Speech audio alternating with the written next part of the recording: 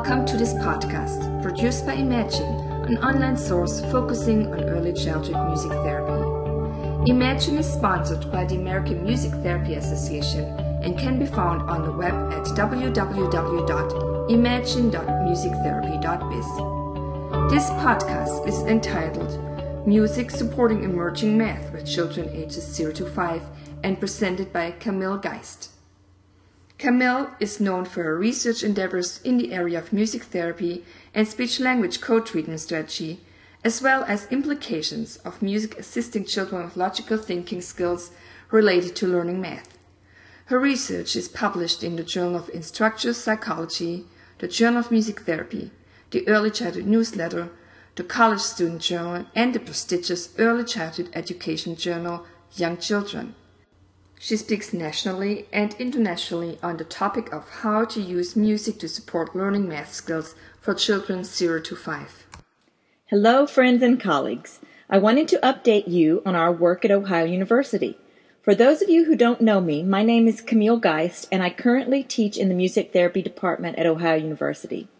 My husband and research collaborator, Eugene Geist, is the chair of the Early Childhood Education Department here at OU. He and I have embarked on an exciting research journey on the topic of music supporting the learning of emergent mathematics with young children.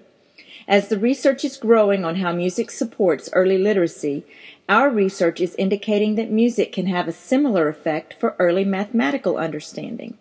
We have conducted a pilot and will continue our work this year with 2 projects, studying the preschool environment and teacher attitudes and training to teach math and to use music to teach.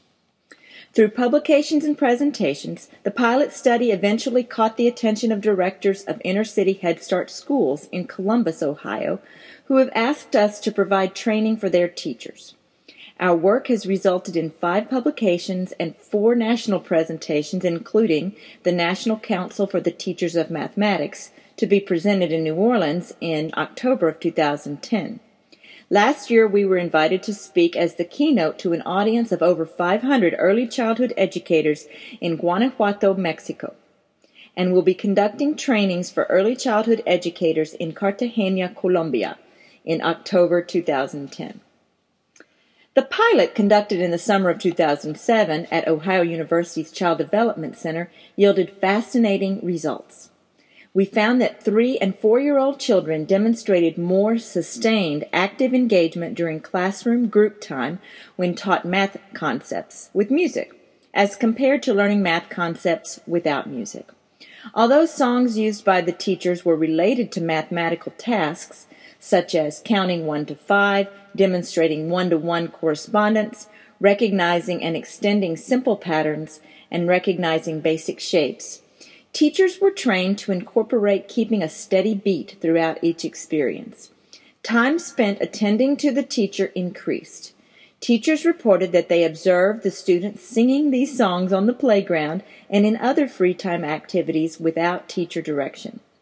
During interviews, when asked what they remembered about the math activities, most of the children talked about the music activities more than the non-musical activities when explaining their understanding of math.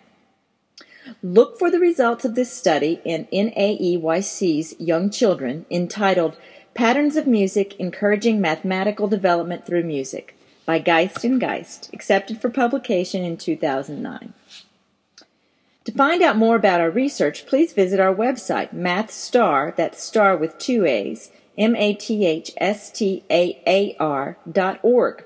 Although we are very excited about the public attention and interest in our work, it's time to continue the research. We are seeking funding for a large-scale project to involve rural and inner-city Head Start schools. Look for future publications on our current projects.